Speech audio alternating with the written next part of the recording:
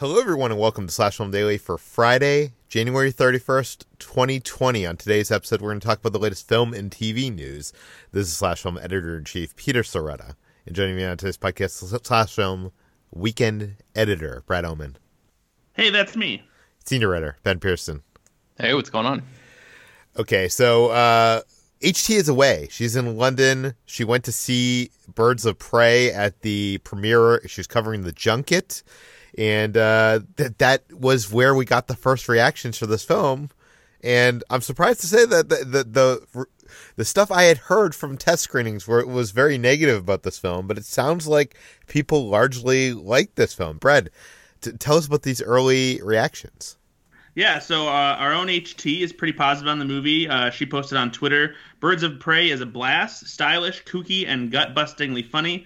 It sings when it lets its cast just go ham, especially the gonzo Margot Robbie, lulls a bit in the middle, and is a little on the slight side, but a completely fun watch. I was mostly curious about the comedy in this because so far the trailers haven't really been all that funny to me. Yeah, what is gut-bustingly funny? It means when you laugh, your gut busts open. Well, I get that, but like, this movie doesn't seem like Shazam or anything. Well, I in our Slack, actually, I asked HT because I was curious. I was like, is it funnier than Shazam? And she said that it's pretty much on par with how funny Shazam is. So that's good news because I think Shazam is pretty funny in addition to being a good superhero movie, a fun twist on it. So other people have compared this to Deadpool since it's DC's foray into an R-rated but comedic approach to the comic book characters. Other people say it's pretty campy, but yeah, a lot of the reactions are very positive, saying that it's just a lot of fun, surprisingly funny. Margot Robbie is great, obviously. HT did say that she thought that maybe there needed to be a little bit more Mary Elizabeth Winstead, which I'm kind of bummed about because I love her.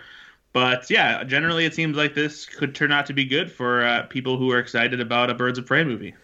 Yeah, I am shocked because, as I said, I talked to two separate people that had seen early cuts of this film. And, you can never judge a film by its test screenings because, usually things are unfinished and they oftentimes do some reshoots and stuff like that. So I'm glad to hear this is good. But again, this is also out of the premiere, which usually has more positive than average reactions. So we'll have to look forward to when the critics nationwide to this film. Although there's some people on this list, like Scott Mendelson, like he does not hold back. He goes to many of premieres, and if he does not like something, he says so. So, so it looks like Birds of Prey is actually good. So add that to your list. Let's talk about Loki, the new TV series coming from Disney Plus. There is a new rumor that it has added someone to its cast, and that someone is Owen Wilson. That seems like a big get. Ben, what do we know? Yeah, we don't really know much. Comicbook.com is saying that Owen Wilson is going to be joining the cast of Loki and he's going to be playing, quote unquote, a major role. So they don't know the specifics of what that character might be. So really, it's sort of just a basic sort of a early rumor kind of thing. That's the stage we are at this. But that gives us the freedom to speculate wildly about all sorts of stuff. But the problem with doing that is that Loki, this Disney Plus show that brings back Tom Hiddleston to play the character, that he's played multiple times in the MCU thus far already, is going to be sort of like a universe spanning time hopping type of show where Loki has the Tesseract, as we saw in Avengers Endgame, and he escapes from captivity during that 2012 timeline, and it's just like bouncing all over the universe. And I think like the premise of the show really is that he's supposed to be sort of an unlikely influencer on historical events. So with such a huge scope for a show, it's really kind of impossible to narrow down what kind of character Owen Wilson could be playing here. But yeah, as you mentioned, it's a big get. It's another example of Marvel doing what they do best, which is casting and bringing in great people to fill, beloved sort of a fan favorite type of characters. So I'm excited to see him in this universe if this report ends up being true. I think we should probably still take it with a little bit of a grain of salt for now. We're still waiting on sort of more confirmation for the story overall. But what do you think, Peter? Are you excited that Owen Wilson might be joining the MCU? I was a huge Owen Wilson fan when his career first blew up with what's the film? Bottle Rocket, the first Wes Anderson film. I loved him in that, and his career went in different directions. What's kind of surprising about this, and I guess this shouldn't be surprising anymore, that we're seeing these big actors get cast in these TV series, because that has been happening for a while now. But I guess with Marvel and comic book TV shows, we're just so used to like getting, what we got with Agents of S.H.I.E.L.D. and that level of casting. Not to put any of those people down, but they're not Owen Wilson level of, acting. Right. Yeah. So it's good to see that, Marvel is taking the approach they take with their big budget movies with this TV series. And I would be excited. Owen Wilson. Brad, are you an Owen Wilson fan? For the most part, yeah. I think he's better utilized when it comes to comedic relief or comedies in general. I would say that his attempts at more dramatic fare, with the exception of Royal Tenenbaums, even though that's also still somewhat comedic, are probably less impressive. I think he's not that great in a movie like Behind Enemy Lines, for example. Yeah. But yeah, generally I like Owen Wilson. I'm definitely curious to see how someone like him fits into Loki, especially since Loki by himself isn't necessarily as entertaining as Loki with Thor. So I'm curious as to what kind of tone this show will have and his part in it. Well, maybe he's part of like the organization that's chasing after Loki through like the different timelines or something. Oh, wow. If Owen Wilson was a time cop, that would be incredible. Oh, wow. Wow.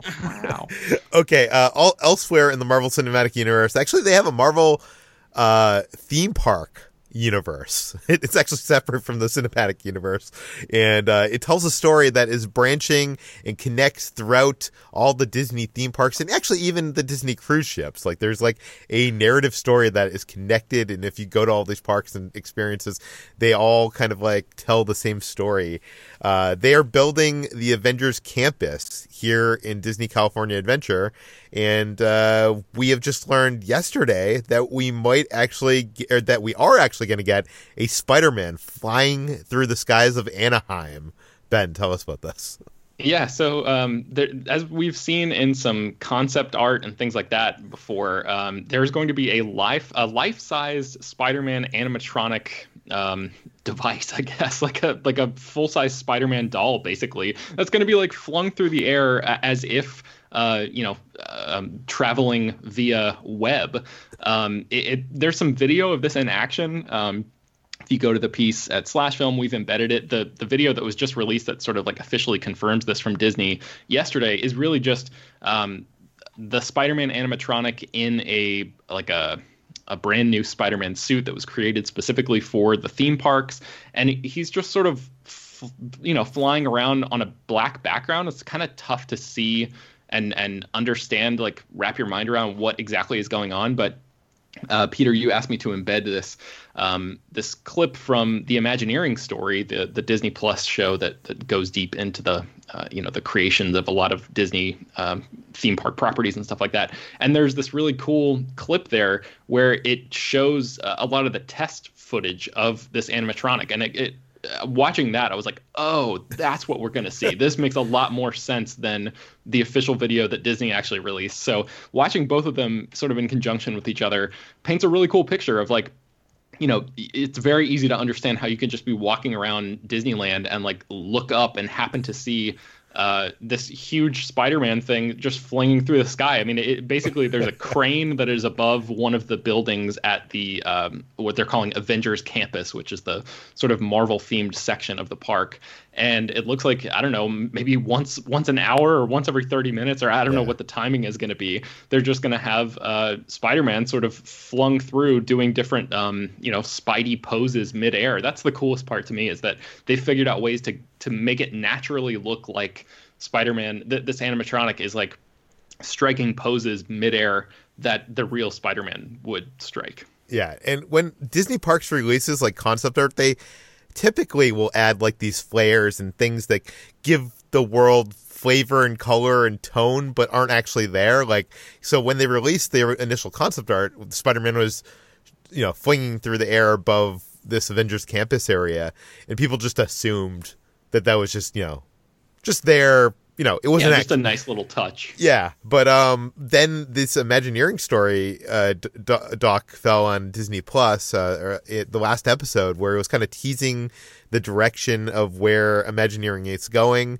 It kind of showed them playing around with this animatronic, which I think they're calling a stunt animatronic, which is kind of cool.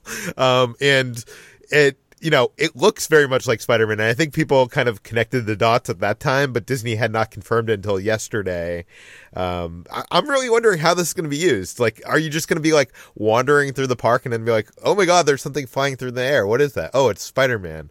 Or is it going to be like, there's a Spider-Man meet and greet, and right before he comes out for his meet and greet, you see, the music comes on and Spider-Man flings through the air, and then he comes, jumping down into like, the hero pose, and like somehow they do it with like, there's the area where he like jumps down like just 10 feet to hero pose, so it like kind of as a persistence of vision of it being him. I don't know. I'm not sure if that would work.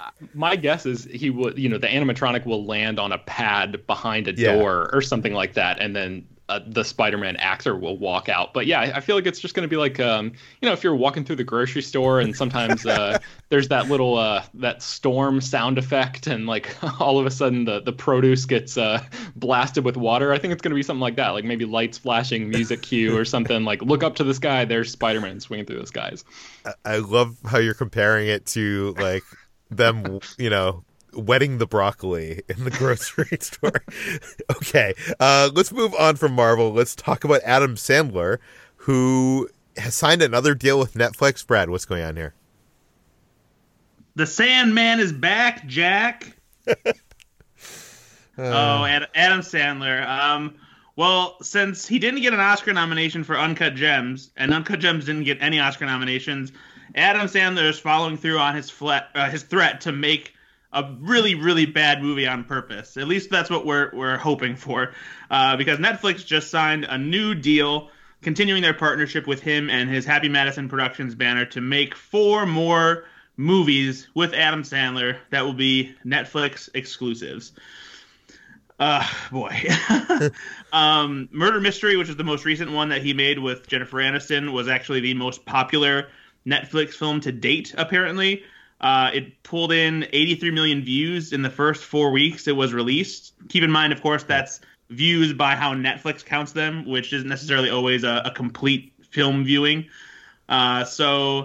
Yeah, this is Brett. I'm sorry to interrupt, but I don't think we've talked about this on the podcast yet. And I think there was a whole thing maybe a week or so ago where if you're on Twitter and you follow a lot of TV related writers and stuff like that, people were talking about this. Netflix changed the way that they count views to now I think it's like 2 minutes or something. If you watch 2 minutes of something, they count it as a view, which is I wonder if that change was made before they counted this, or if it's a new count that they made after that change. Yeah, I'm not sure, because it used to be like a percentage of the thing. If you watched, I don't remember what the number was, maybe 60 or 70% of any given Netflix property, that's what they used to count as a view. But now it's down to 2 minutes regardless of what the thing is, which is such a tiny number, and it really like throws off the metrics, because now you can't even previously compare any of the stuff that Netflix previously measured against this other measuring system, and now you've got like this, and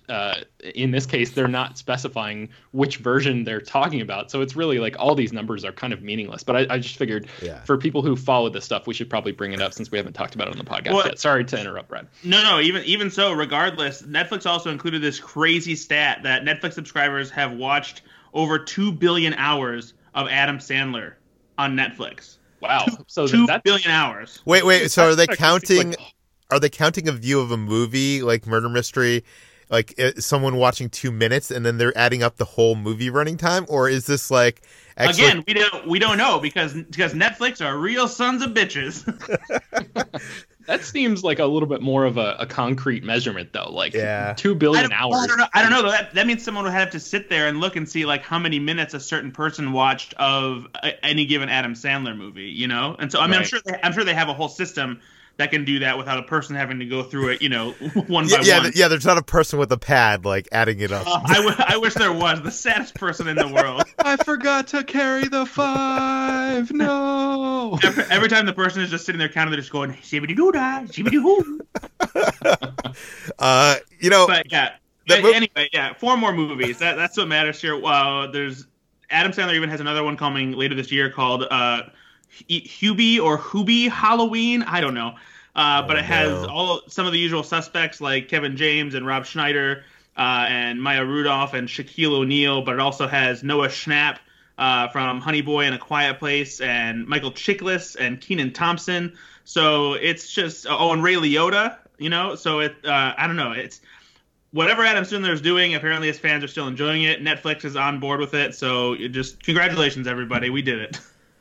This is so sad. Like, after seeing Uncut Gems, I was so excited for him to be back in, like, you know, a more dramatic setting with filmmakers who actually have talent and, you know, taking Adam Sandler away from his friends, which I think is a good thing. I mean, hang out with your friends on your off time, but, like, when you're working, you know, work with some people of, you know, the talent that you have. And, I don't know, it just seems like he's slumming it with these. But I guess people like it, though. People are watching these. I'm sure he likes it too because he gets to go on vacation with all his friends for a couple of months.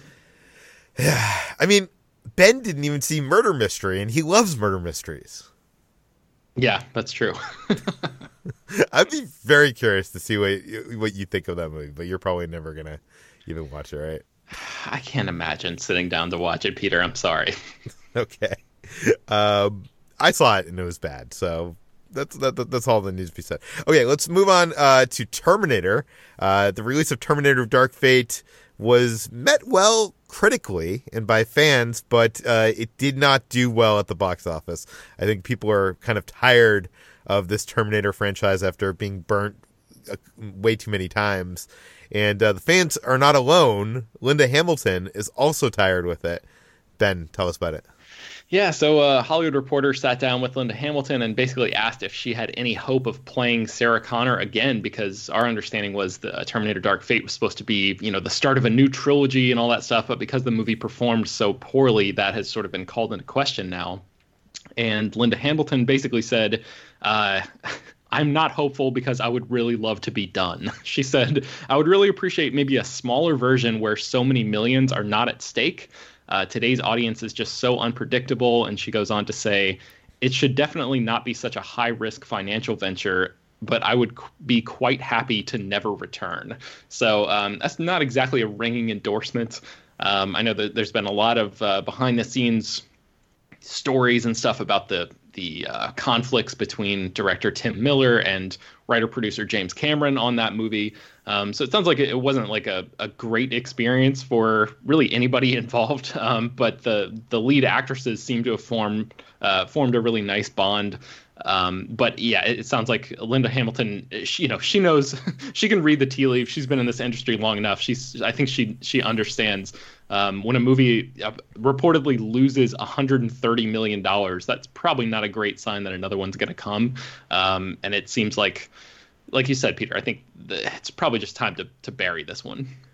But it's not going to die forever, Ben, because the Terminator himself gave a thumbs up while he was sinking into, what was that, like the molten lava or whatever, yeah.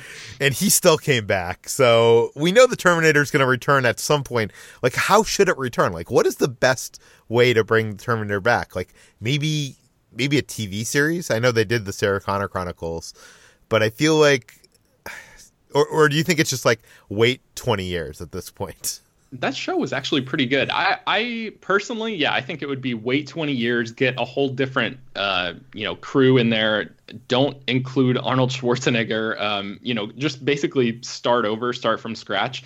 Maybe just do a straight remake of the original or something. But yeah, you got to put enough time in there because it seems like we haven't, as a society, we haven't been allowed to miss the Terminator because every few years a movie comes out and they're just almost always disappointing, especially after Terminator 2. So it's just I think I understand why people want to keep making these and even why James Cameron would come back. Like the premise is so great and it seems like there's always such awesome potential in stories like this, set in this universe, and the way that technology moves so quickly in the real world is like such a perfect analogous way to tell a story about the dangers of technology in the sci-fi universe. So all of that is really attractive to storytellers. But I think there's just something about this franchise where I don't know what it is, but it's really, really tough to make a great Terminator movie. And I don't think anybody's done it since the early 90s. Well, why don't we just have Terminator versus Predator versus Alien? God, I mean, I actually would not be surprised if something like that happened because then you really sort of you bypass the necessity of telling a great Terminator story by just having that character or whatever Terminator sub characters being involved in a larger sort of mashup thing, and with I guess like blockbuster culture being what it is now and Avengerification of everything, dark universe and all that kind of stuff. I would not be surprised if we saw more team ups and that maybe the T-800 or whatever sort of joining forces with some other franchise before we saw another movie that sort of slots into this specific timeline. I'm actually surprised Hollywood hasn't done more mashups. Like, I know a couple years back they were talking about, what was it, like 21 Jump Street and Men in Black? Is that correct? Yeah, like, I don't know. It seems like that, like, people are so obsessed with mashups on the internet. I'm not saying this would lead to good, compelling movies, but I'm just surprised that Hollywood has not found a way to make that work. Maybe there's too many producers and too much money involved to mash two things up together. Yeah. Okay, anyways, let's move on to Dan Trachtenberg and find out what he's serving up next. And he's serving up some milk. Brad, what do we know? Well, we know that this movie is set up at Lionsgate, and it's called Milk. But it's not about that oh-so-delicious cow nectar. It's cow nectar? I've never heard anybody call milk. I couldn't even say it with a straight face. But no, milk in this case actually stands for Mother I'd Like to Kill. And it's not a fetish, but it's kind of a spin on the Mr. and Mrs. Smith premise because it follows an assassin who is now a new mom, and she must balance the duties of being a mother while her former coworkers have apparently been assigned to kill her for some reason. So this will be a darker sort of action comedy, and Dan Trachtenberg is directing it. It's based on an idea that he came up with himself, but the script will be written by Patrick Azon, who wrote for Wayward Pines and Jack Ryan. And so, yeah, it's a new project set over at Lionsgate that Kristen Burr set up. She's a longtime Disney producer and development executive who is now heading over to Lionsgate with a new multi-year overall deal. And this is one of the first projects she's developing for them. And by the way, Variety has just confirmed that Owen Wilson is joining Loki. So that is confirmed. So okay. So there. Yeah. Okay. I mean, that sounds interesting. I do like the title. The title is kind of a clever play on that, acronym, I guess? Yeah. I just want to see Dan Trachtenberg make some more stuff. It feels like he's one of those directors that has been developing a bunch of stuff. And I know he has done a bunch of TV, like, since Cloverfield Lane. He did Black Mirror, and he did also The Boys. But I want to see him get some more film projects done. Like, I don't know. Yeah, he deserves more film projects. I love 10 Cloverfield Lane, and he's got a good filmmaker's eye, and studios need to use him more. Yeah.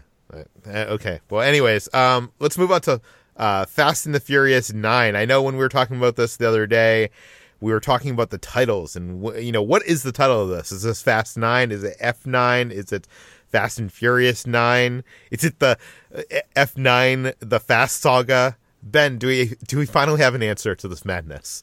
We do. Our old pal Jermaine Lucier over at IO9 reached out to Universal and they confirmed to him that F9 is the official title of this movie, which, like, this might infuriate a lot of people because it's a really terrible title, but I personally love it just because it slots so perfectly right in with the totally ridiculous naming conventions of this franchise and how nothing follows any semblance of logic or reason.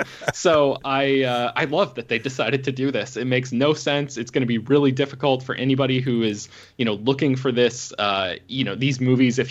I'm just imagining somebody going to like iTunes or something and scrolling through and this being the first one that comes up because F9 is the title. Like there's no, it throws off all sense of sort of organization and, people who have OCD or even who just really like keeping all their movies organized and clear. Man, this is going to be because if there's one thing the Fast and Furious franchise has done so far, it's had consistency with their titles. I know, that's what I'm saying. Yeah, it's just I love that it continues the chaos basically. I have a theory. I'm just going to throw this out there. Yeah. If you use the function key on a Mac computer and hit F9, it opens mission control, which I think confirms F9's going to space, right? That is pretty great, Brad. I don't know. I think Chris Morgan, the writer producer of most of these movies, when I spoke with him for The Fate of the Furious, I asked him about that. And he's like, I don't think we're going to space, but like, you never know. And he's not writing this one. So maybe his hesitancy doesn't really matter anymore because they got a new writer on and maybe we are going to see that. I think the trailer for F9, God, what a ridiculous title, is supposed to be debuting sometime soon. Like as we're recording this, there's a big concert in Miami right now where Ludacris is performing and Wiz Khalifa and all these people sort of leading up to the reveal of the F9 trailer. So stay tuned to slashfilm.com for that later today, or maybe right now by the time you're listening to this.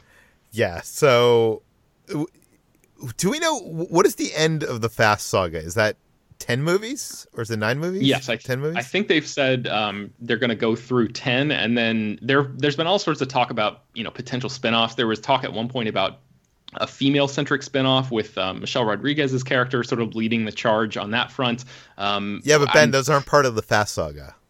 The Fast Saga is only it's only the part of I guess, but she's part of. I guess the Fast Saga has to have the whole family, right? I think you're right. Yeah, I think the Fast Saga is basically like the mainstream, the main timeline. And from my understanding, it's going to end after 10 movies. And then, of course, there's going to be, like more Hobbs and Shaw and stuff like sort of spinning off on the sides. I've seen this Fast Saga Twitter account like tweeting out like moments from the previous Fast and Furious movies. And when they tweet out earlier films, like they have it's like Fast 3, F3, F4. So they're using this naming convention for all the previous movies, which makes me wonder, like, are they going to re-release all these movies on, like, Blu-ray or, like, on iTunes, and now they're just going to be F whatever the number is? Again, I really hope they do, just because it's going to be so confusing and so ridiculous. Because if they're calling F9...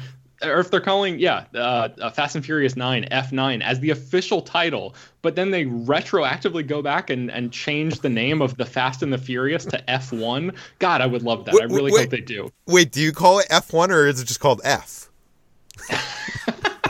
Yeah, that's even better, man. I really hope. Just bring on the chaos. I cannot wait for the prequel where they go back to college and it's called FU.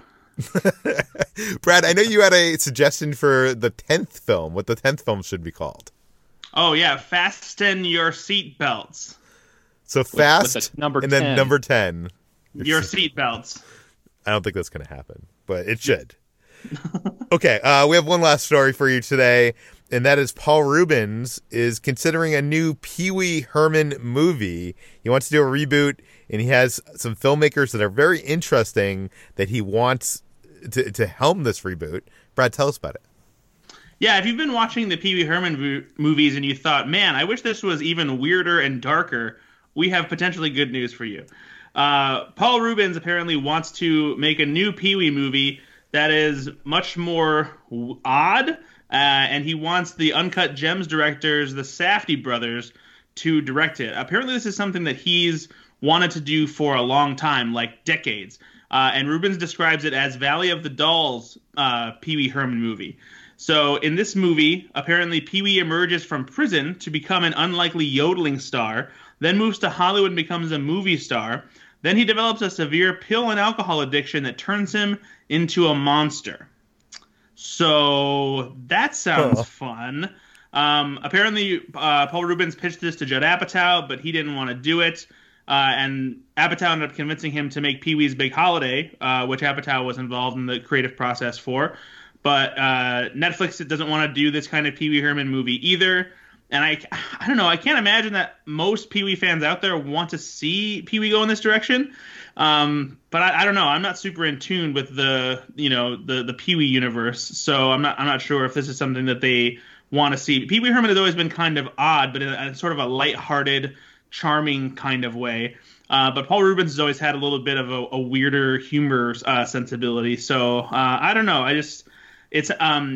Rubens is pretty confident that he'll get this together. Apparently, a fan in the UK offered to pay $10 million of his own money to make part of the movie if Rubens could raise the rest for himself. Wow. Yeah. So I don't know. We'll see what happens. I'm not a big Pee Wee fan, so I don't really have a dog in this fight. But yeah, I don't. Does this sound like something you guys would want to watch? Well, I'll say this: his original HBO special. Have you ever seen that, Brad? I have not. It was kind of like I guess the impetus to the TV show, but it was a lot darker, and I don't know. I really enjoyed that back in the day, and him hiring even Tim Burton back in the day. Like Tim Burton was coming out of Disney Animation. He had made like things like Vincent and Frankenweenie, the original short film. Like he was kind of like a weird filmmaker at that time when he got hired to do Pee-wee's Big Adventure, and we got that classic out of it.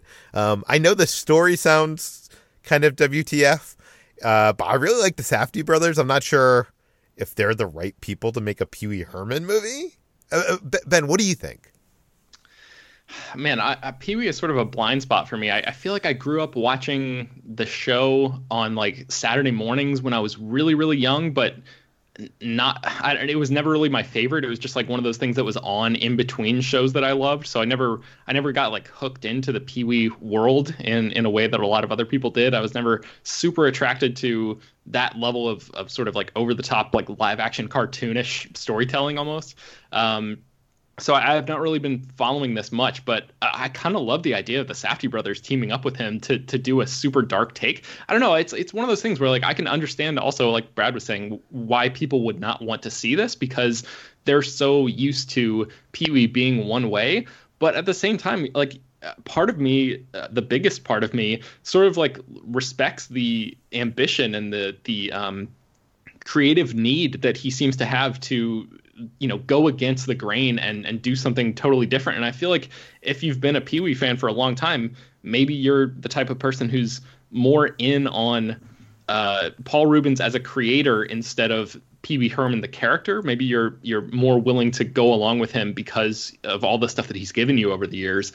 That's kind of how I feel. I for a lot of filmmakers, when they decide to do something that's totally different, I'm supportive of that because I understand that people fall into grooves and want to sort of shake things up and do something different creatively. So maybe this could very easily be a disaster if it ends up happening, and it could stain the legacy of Pee Wee Herman as we know him today. But at the same time, it's like you got to respect the guy for wanting to take a big swing, I think.